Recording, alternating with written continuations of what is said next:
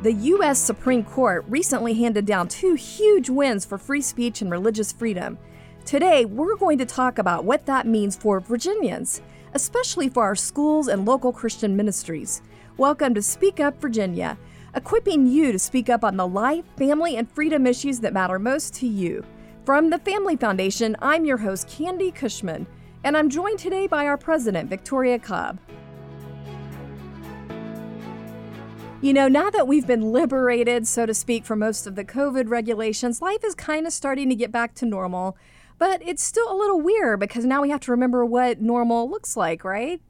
Yeah, I think there are some things that have changed, some for the better, some for the worse. I have some friends complaining, for example, that they have to wear makeup again.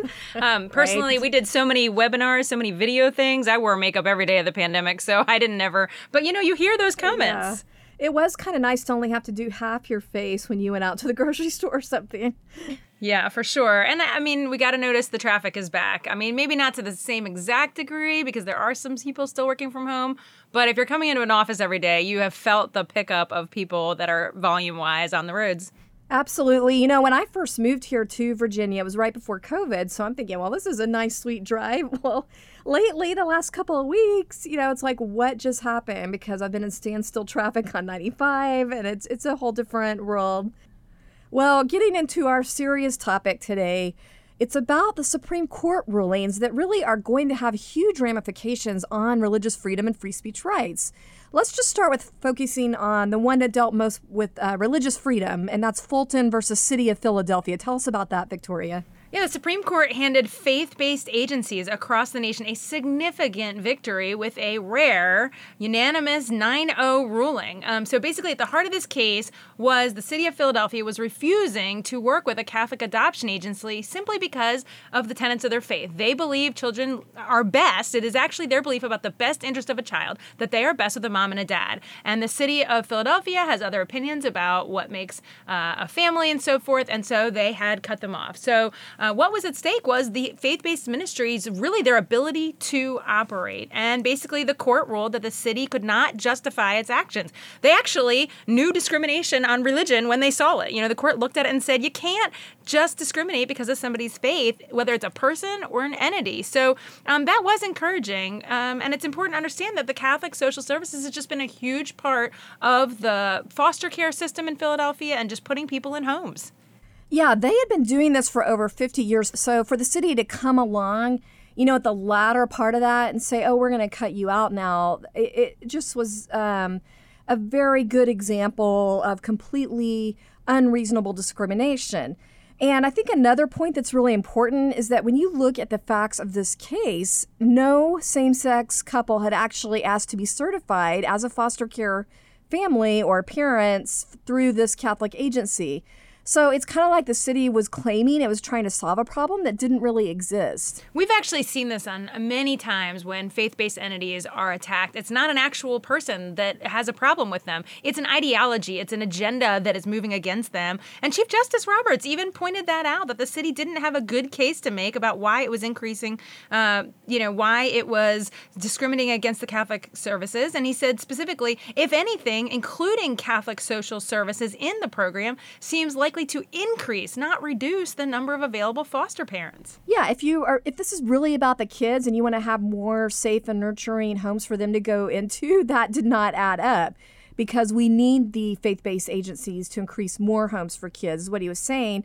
And, you know, that just pretty much blew apart the arguments being used here, right here in our home state of Virginia to exclude Christian adoption agencies, right? Yeah, we've actually been fighting this discrimination issue with adoption since Governor Kane. That's like almost 2 decades ago of how long this has been a battle in Virginia with not actual real problems. Again, back to that point. But so I think it's really significant. And I think that 9-0 ruling serves to tell our Virginia lawmakers that even the most liberal Supreme Court justices agree with the state's religious conscience protection law that we put in place to protect these agencies. Yeah, that really does put them on shaky footing if they're going to try these attacks again. And I love the point you made in our press release on this, that it's really just common sense. If we really want to be a truly free and tolerant society and we want as many diverse providers as possible in our foster care agencies, then obviously we want to include more religious charities, not look for ways to exclude them. Now, before we move on to discussing another case, I do think it's worth mentioning that there were some religious freedom advocates who felt this Fulton case didn't quite go far enough. Can you explain what those concerns were to us, Victoria? There's a lot of folks who were hoping the court would literally overturn a precedent called Smith, which is this idea where they had a case that was decided a long time ago, and it was actually over peyote and people going to work on peyote, but it's saying it's part of their religious, thing. And the court said that instead of the government having to have a compelling reason to stop you from doing what your religious exercise does, they only have to have sort of a rational reason to have a law, like you can't be high, And so the problem is we wanted them to overturn that because the government should have a huge burden on them. They should have to prove why they absolutely need a law to impose on somebody's religion. And they didn't in this case. But here's the good news. The good news is there's sort of a theory going on right now. And I don't love this for every case, but the theory is that there's a possibility the court is trying to have these really unanimous decisions, so they're on narrow issues, in order to stop the idea of court packing. And we know that's a dangerous thing. And the court may be trying to send a message here that says, even adding one or two justices isn't going to change the direction of this court, so please don't play around with that politically. So you kind of take the good with the bad sometimes. Okay, so that's interesting because it would be really important for the government to be the one that has the burden of proof if you are going to run over someone's religious freedoms. And I guess Justice Alito, I think it was him, right, that was expressing that he was so disappointed that they didn't address that. So do you think it's worth it then to have this strong unanimous precedent to strengthen the court's record on religious freedom, even if it's not quite as broad as we wanted? Yeah, you got to have a win for those kids in Philadelphia. You got to start with that. So look at what we're actually trying to solve, and it does send a resounding message to us here in Virginia fighting it. And yes, it does continue to chip away at any place where the court's been weak on religious freedom. So we'll just have to keep bringing cases when they arise, which unfortunately we know religious freedoms are at peril everywhere, and that these cases are coming before the court. And we'll just have to kind of keep asking them the question, because there were several justices that said, we wish this went further, right? They just didn't get to a majority, or they decided it's more important to get that large number on the court on a narrower issue. So I think we have great hope. And you can probably expect this kind of thing, or maybe we should have kind of the same perspective on the abortion issue too.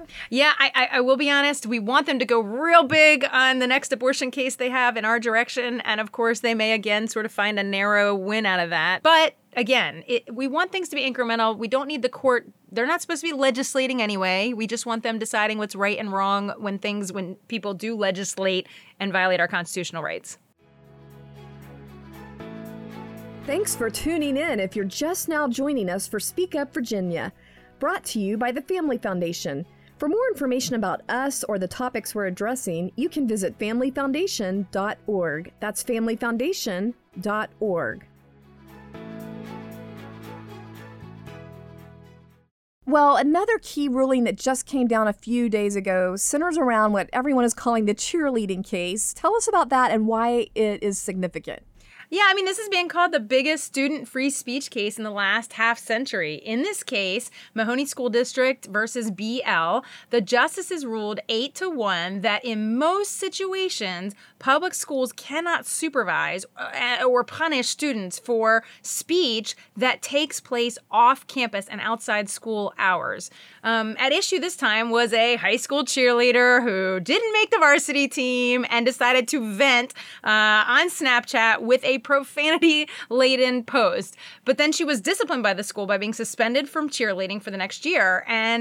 But with the help of the ACLU, she sued the school, saying that the school violated her free speech rights and shouldn't be able to extend its arm into what she's doing on her own free time outside of school. And essentially, the court agreed that the school had overreached in a way that violated the First Amendment. Well, you mentioned the ACLU, and I think one thing that's especially interesting about this case is that other conservative and religious freedom groups also filed supporting briefs in favor of the students' free speech rights. I think the Americans for Prosperity, and I think it was the Rutherford Institute, joined with the liberals at the ACLU in finding common ground on this. Why do you think that occurred in this case?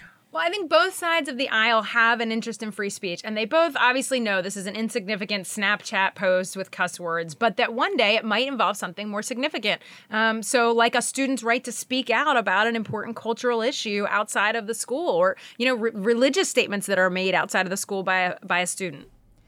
Yeah, from, you think of the protests that happen with students on gun rights. So maybe, the ACLU's thinking about that kind of thing.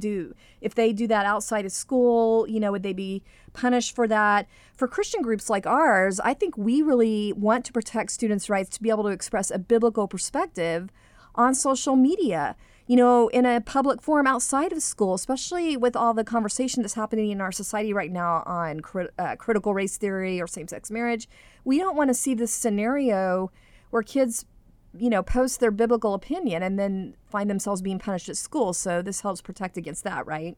Yeah, I think both sides are thinking about two totally different things. We're thinking about religious freedom and those kind of things. They might be thinking about some liberal issues, but it's really important that the court tells schools that they're limited in their power, and that especially in the world of COVID, where there was just so many kids on virtual screens, and it blurs the line. It makes things fuzzy about what starts and stops, and whether the school can literally look in your bedroom and see speech behind your family living room. Yeah, your poster on your wall says something, and how dare you send a message during the classroom. And so I do think it's really important that we start, having a decision that goes down this road. And specifically, the way Justice Breyer put it, he said, when it comes to political or religious speech that occurs outside school or a school program or activity, the school will have a heavy burden to justify intervention. So they did leave room for bullying, social, where people are really going after other kids in a way that does play out both in their mental health and in the schoolroom. And affects the school environment. Yeah, so I think they left themselves some room, but they said there really, really needs to be justification. And surely a profanity-laced cheerleader post is not going to be something that is so damaging the school needs to step in. Well, it's that time again. Time for our Inconceivable Moments Award, where we're featuring examples of the absolute lunacy and craziness that happens when cultural leaders try to give guidance completely apart from biblical principles. And we're calling this the Liberals' Most Inconceivable Moments Award. Inconceivable! Well, the Loudoun County School District has continued to make the news in a big way for the last few weeks. They just keep adding fuel to this fire. Yeah, this time it was about a middle school student that actually, his parents opted him out of basically these lessons on transgenderism for Pride Month. And what do? They put him in a closet. Yeah, it was basically a little closet. And this kind of stuff just keeps boiling over at the school board meetings. And I think a lot of parents and students are getting to the point where they just feel like the public comment section during the meetings are the only place they have a voice. Yeah, that's right. And if you didn't get to see it, what happened was they actually go, all these courageous parents file into the school board meeting, they show up, and then the school board cuts off the mics. So if you didn't get our inside perspective on this, there were still courageous parents speaking up after they cut off the mics. One of the most moving was this young girl. I think she had just been a freshman in high school when she got this explicit assignment dealing with group sex of all things. Let's just hear her testimony real quick. I felt violated. My grades began to slip and my mental health declined. Eventually, I no longer felt safe in the halls of my own school, so I had to switch back to distance learning. Please hear me when I say we need change. We need to protect students like me from sexual material in school settings, because I don't want another kid to go through the trauma I went through this year. And I'm honestly just disgusted that they're not here to hear me say this, because I was greatly hurt by people like that. Well, to sum things up, even though the school board cut off the mics, they couldn't drown out the voices of students like this brave girl, and as well as the parents who spontaneously sang the Star Spangled Banner at the school board. So even when they walked out on them. Yeah, they're singing while the school board's walking out. So if you didn't see that, be sure to go to our website and check out our special report on that. And I guess this will be the second time, I think, that we've given the Loudoun School District the Inconceivable Award, and this time it's for making public comments an unlawful assembly. They actually declared it an unlawful assembly. Thanks for joining us for this week's Speak Up Virginia, brought to you by the Family Foundation. Visit us at familyfoundation.org. That's familyfoundation.org. See you next time, and don't forget, we are stronger when we speak together.